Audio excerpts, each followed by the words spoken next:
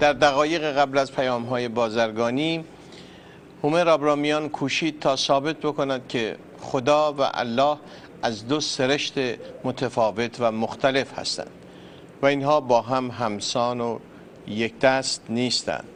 خدا در همه جا هست و الله در همه جا نیست، چرا که سرشت و ذات متفاوتی از خدا دارد. حالا پای پاسخ جناب مصطفی حسینی طباطبایی، شخصیت مذهبی از ایران، به آقای هومر آبرامیان میشینیم تا ببینیم ایشون در این رابطه چه میگویند. آقای طباطبایی در خدمت شما هستیم. آقای طباطبایی در خدمت شما هستیم. جناب هومر ابتدا یک بحث لغوی رو مطرح فرمودن و بعد این بحث لغوی رو ادامه دادن به تفاوت خدا و الله به اصطلاح پرداختن.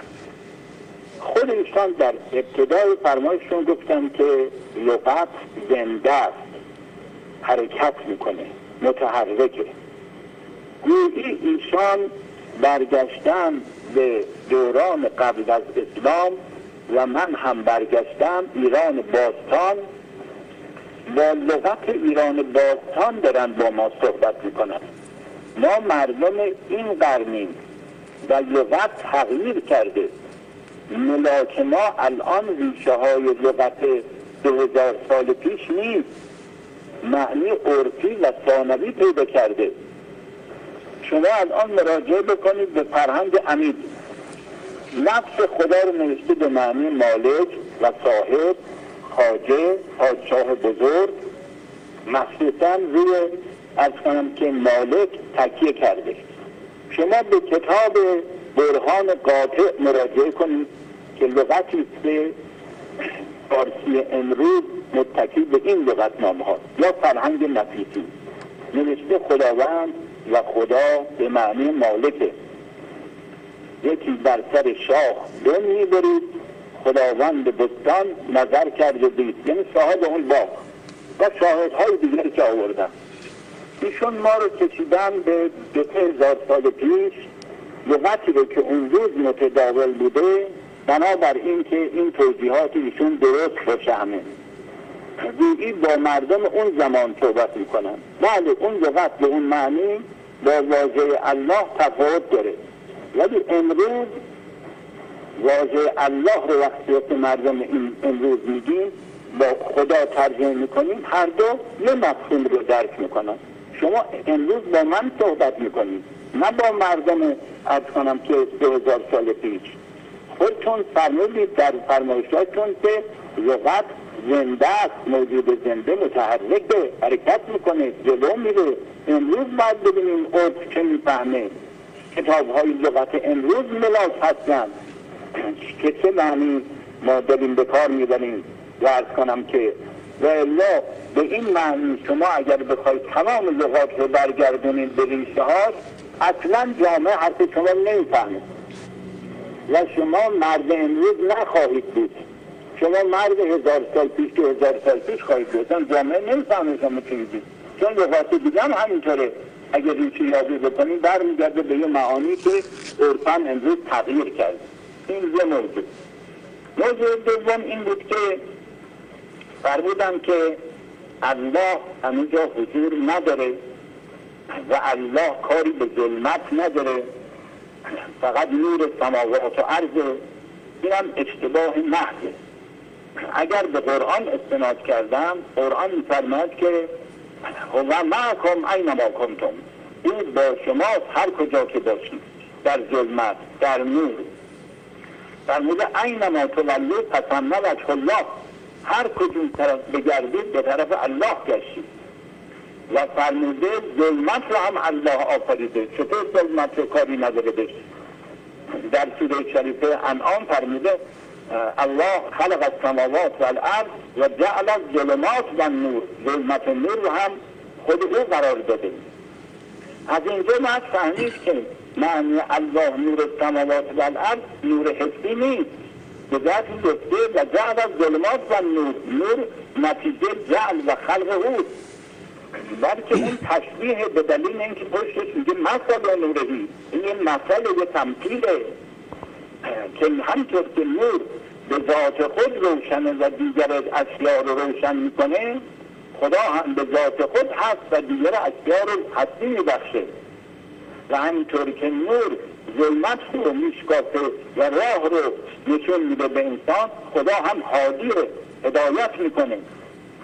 در هر حال مقصود این که ورود در آیات قرآن خودش یه تخصص میخواد. ایشون در فقه قدیم ایرانی تخصص دارن، ولی معلوم نیست که در آیات شریف قرآن تخصص داشته باشه. این مسائل به هم دیگه نباید خلط بشه. بعد ایشون از یه طرف گفتن من مدبر عالم رو انکار نمی کنم، از یه طرف به یه وحدت وجود مادی قائل شدم. خدایی که تو کفش من هست، خدایی که در همه جا هست، هر چیزی جزئی از خداست، یعنی مجموعه اشیاء خدا هستن. همین اشیاء مادی در دیوار کفش زمین و آسمان، وقتی هر تیکش هر قسمتشون یکی که از خداست، مجموعه اینا خدا هستن. بنابراین یه قدرتی که اینها رو آفریده باشه، حتی میخوام میگم با اهورامزدام که نیکی ها، پاکی ها، خوبی ها رو آفریده، فرمایششون تطبیق نمیکنه. این با یه وحدت وجود مادی محض تطبیق میکنه. بله خدا گفته همه جا هستن، ولی نه به نحوه، یعنی خدای اسلام الله به نحوه احاطه، الا انه به کل شیء محیط. فرمودن که خدا در جاهای بد نیست، در جاهای مثلا آلوده نیست، خدا همه جا حضور داره، منتها قرین اشیاء نیست، همدوش اشیاء نیست، محیط بر اشیاء. الا انه به کل شیء محیط، قرآن گفته در سوره فصلت، احاطه بر همه موجودات داره. بعد بحثی که ایشون مطرح کردن این بحث وحدت وجود مادی. حتی عرفا هم که نقل کردن از بایزید و اینها، اونا هم ابدا این حرف رو نزدن که بایزید گفته باشه من خدا هستم، از کنم که مثل این میمونه که دیگران هم همه میتونن بگن. بایزید خودش یک عارفی میدونسته که در اثر ریاضت ها و تمرکز ها و عبادت ها آینه خدا نما شده، مظهر شده. و الا چرا مریداش همه نگفتن من خدا هستم؟ این تعبیری که ایشون کردن اصلا تعبیر عرفانی هم نیست.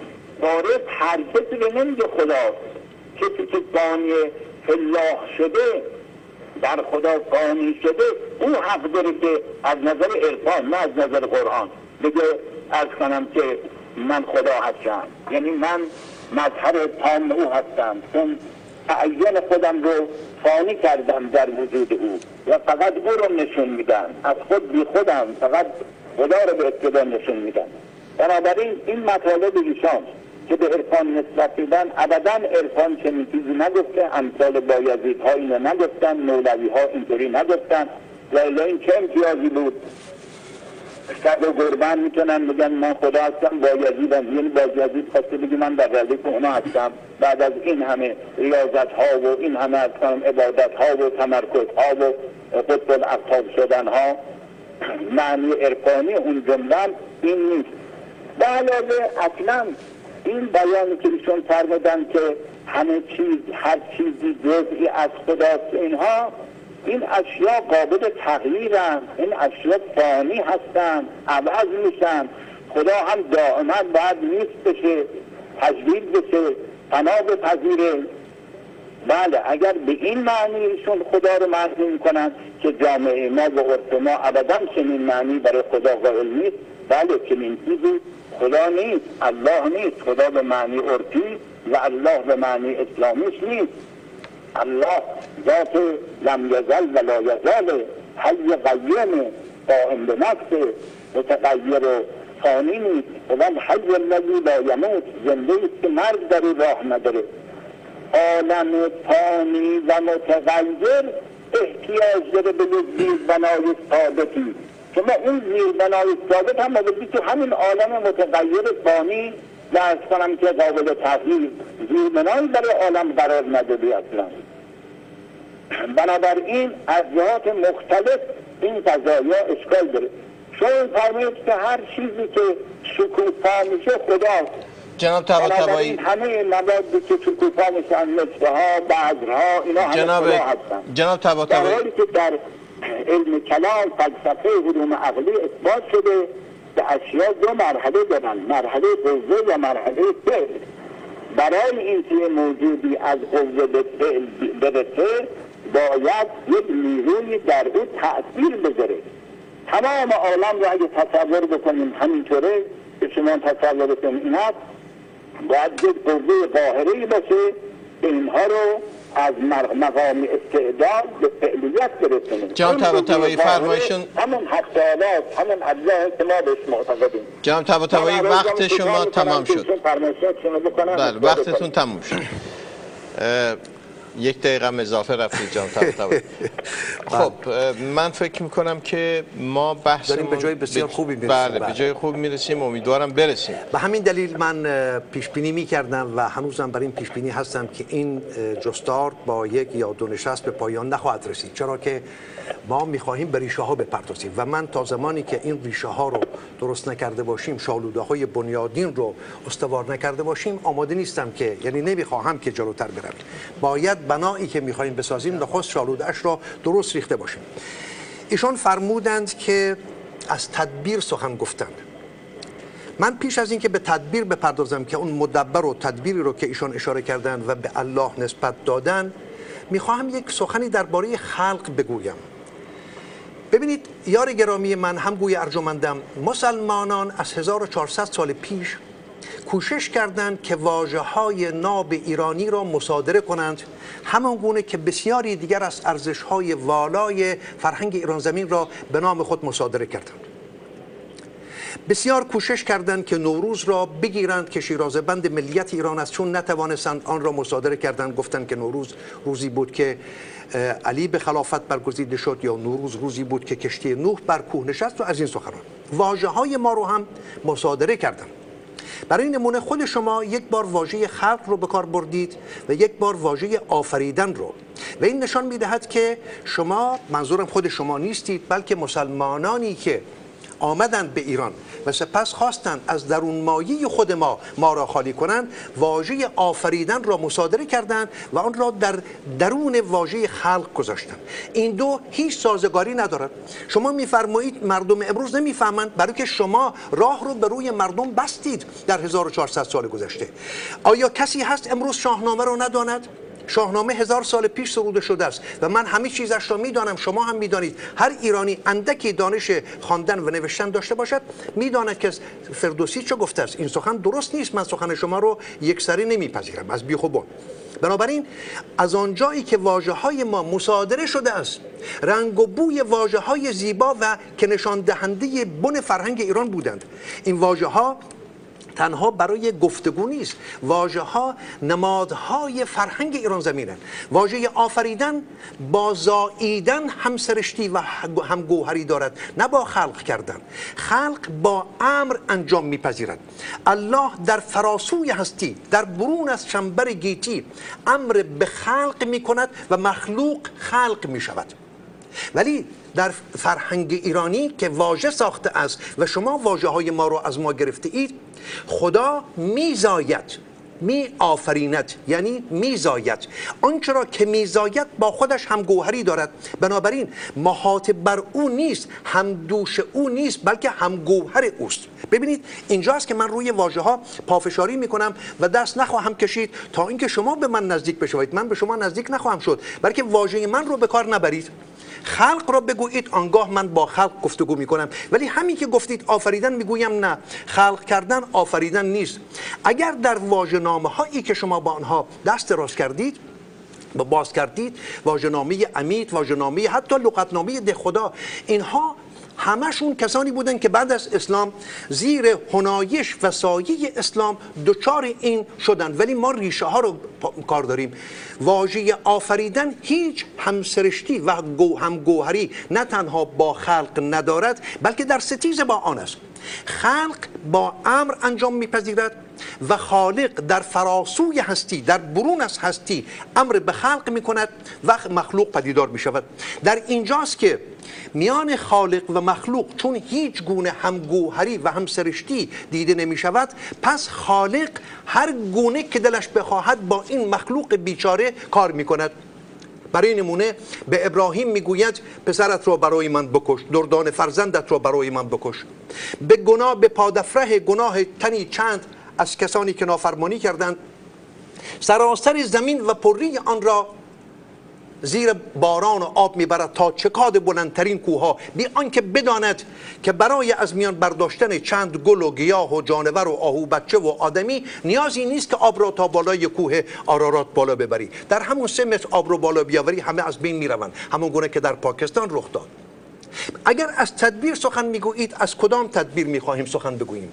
الله کدام تدبیر را داشته است؟ شما از چند ماهی سخن گفتید در بخش نخستتان.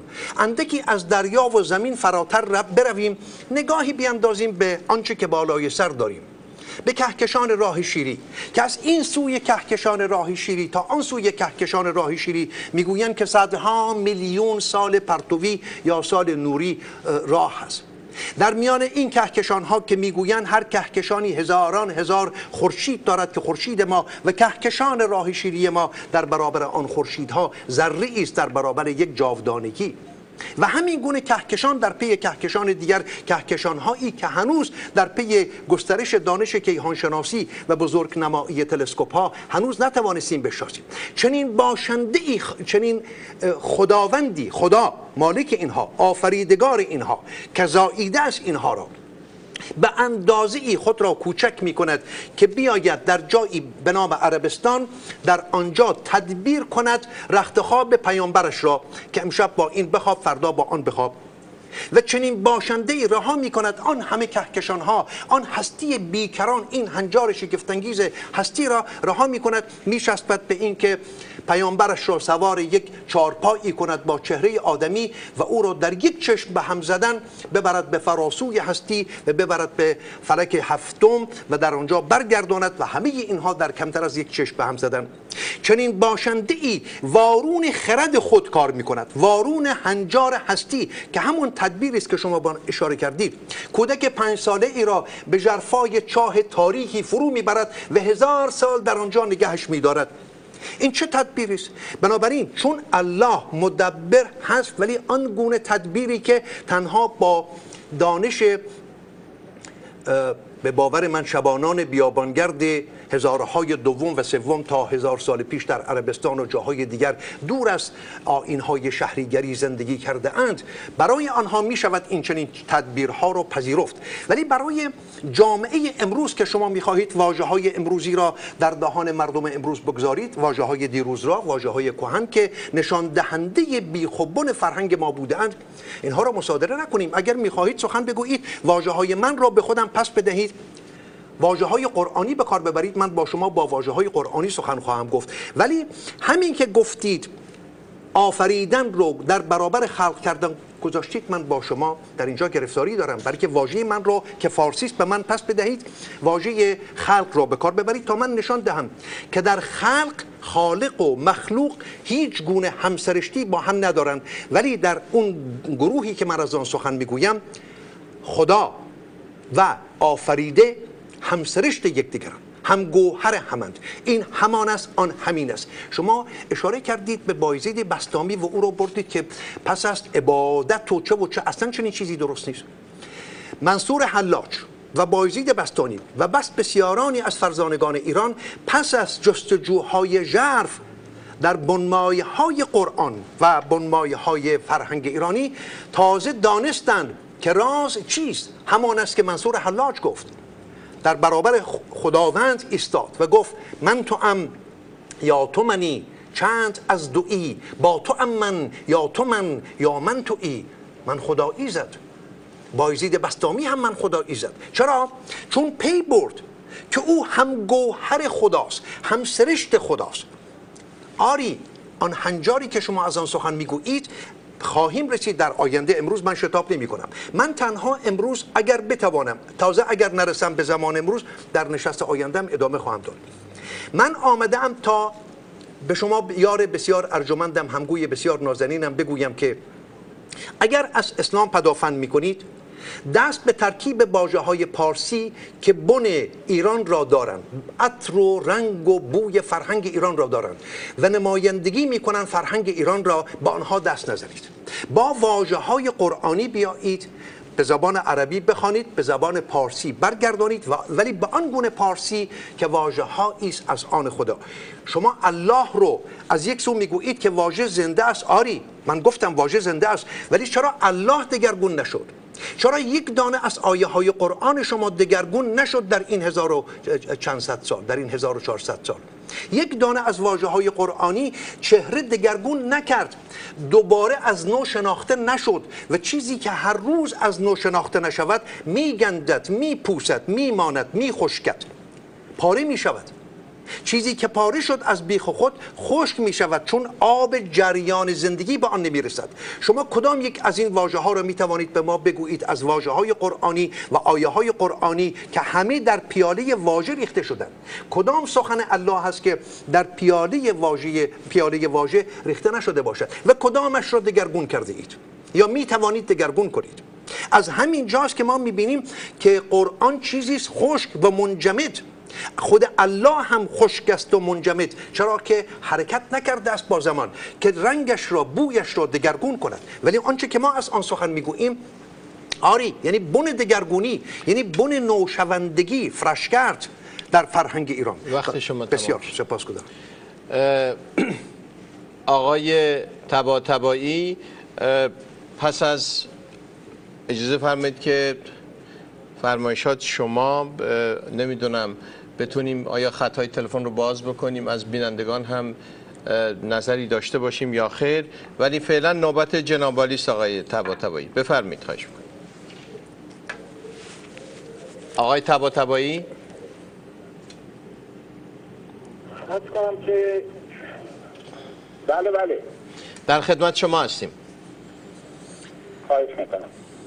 عرض کنم که جناب ایشان به ابوالقاسم فردوسی عنایتی دارم و عرض کنم که از شاهنامه به خوبی یاد میکنم.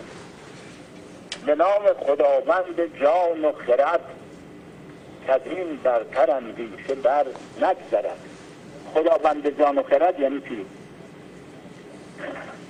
تمام مفسران گفتند خداوند جان و خرد یعنی مالک جان و، مثل خداوند باغ، خداوند بستان نظر کرد و دید.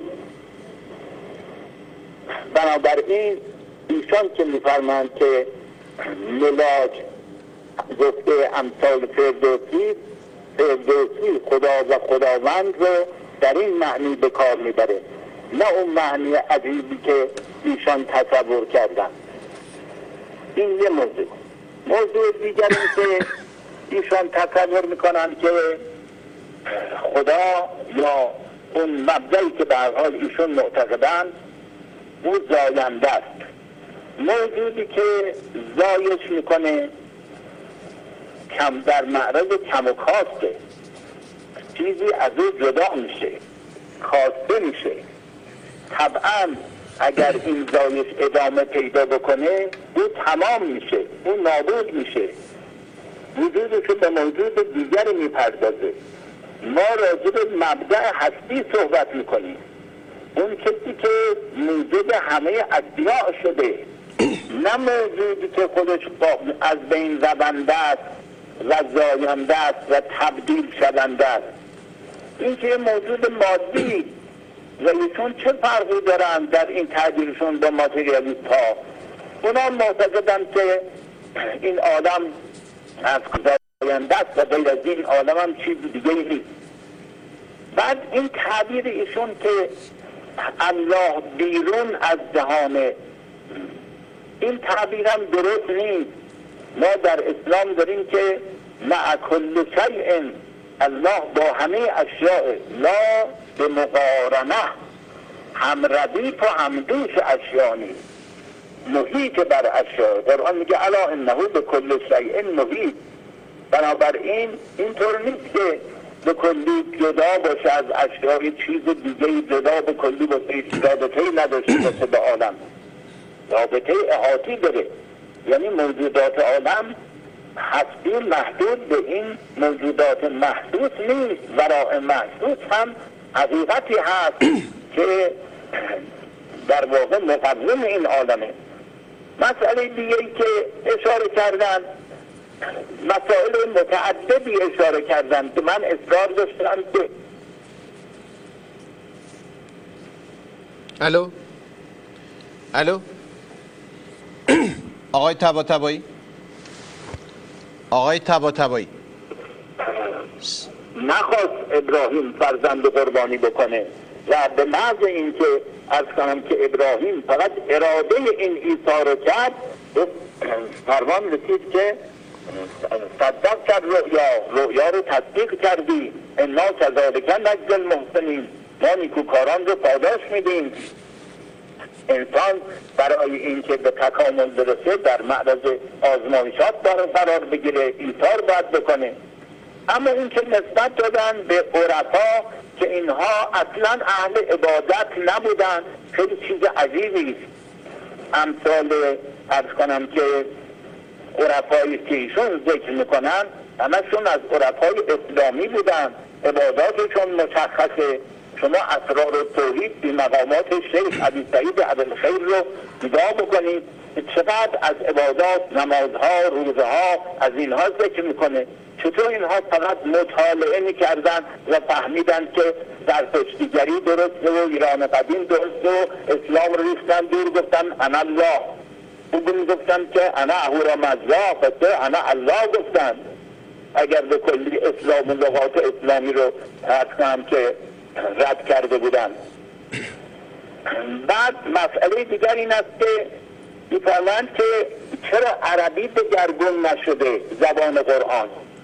خیلی زبان عرب دگرگون شده، اما مگر فارسی هم همش دگرگون شده؟ آیا شما لغاتی در فارسی امروز سراغ دارید که 1000 سال پیش هم میگفتن اینها رو؟ مثلا فرض کن آب، نان و از این قبیل مثلا. بله، بعضی لغات عوض شده، بعضی هم عوض نشده. در هر زبانی همینطوره. اگر تمام لغات عوض شده بود ما نمیتونستیم مثلا با 1000 سال پیش تفاهم پیدا کنیم. همون شاهنامه‌ای هم که فهمیدید خیلی لغاتش خودشون اقرار کردین عوض نشده. شما میگین شاهنامه رو امروز میفهمیم، درست، و مردم میفهمند. خیلی خوب، اگر اینطوره پس همون حرفا رو راجع شاهنامه بزنید.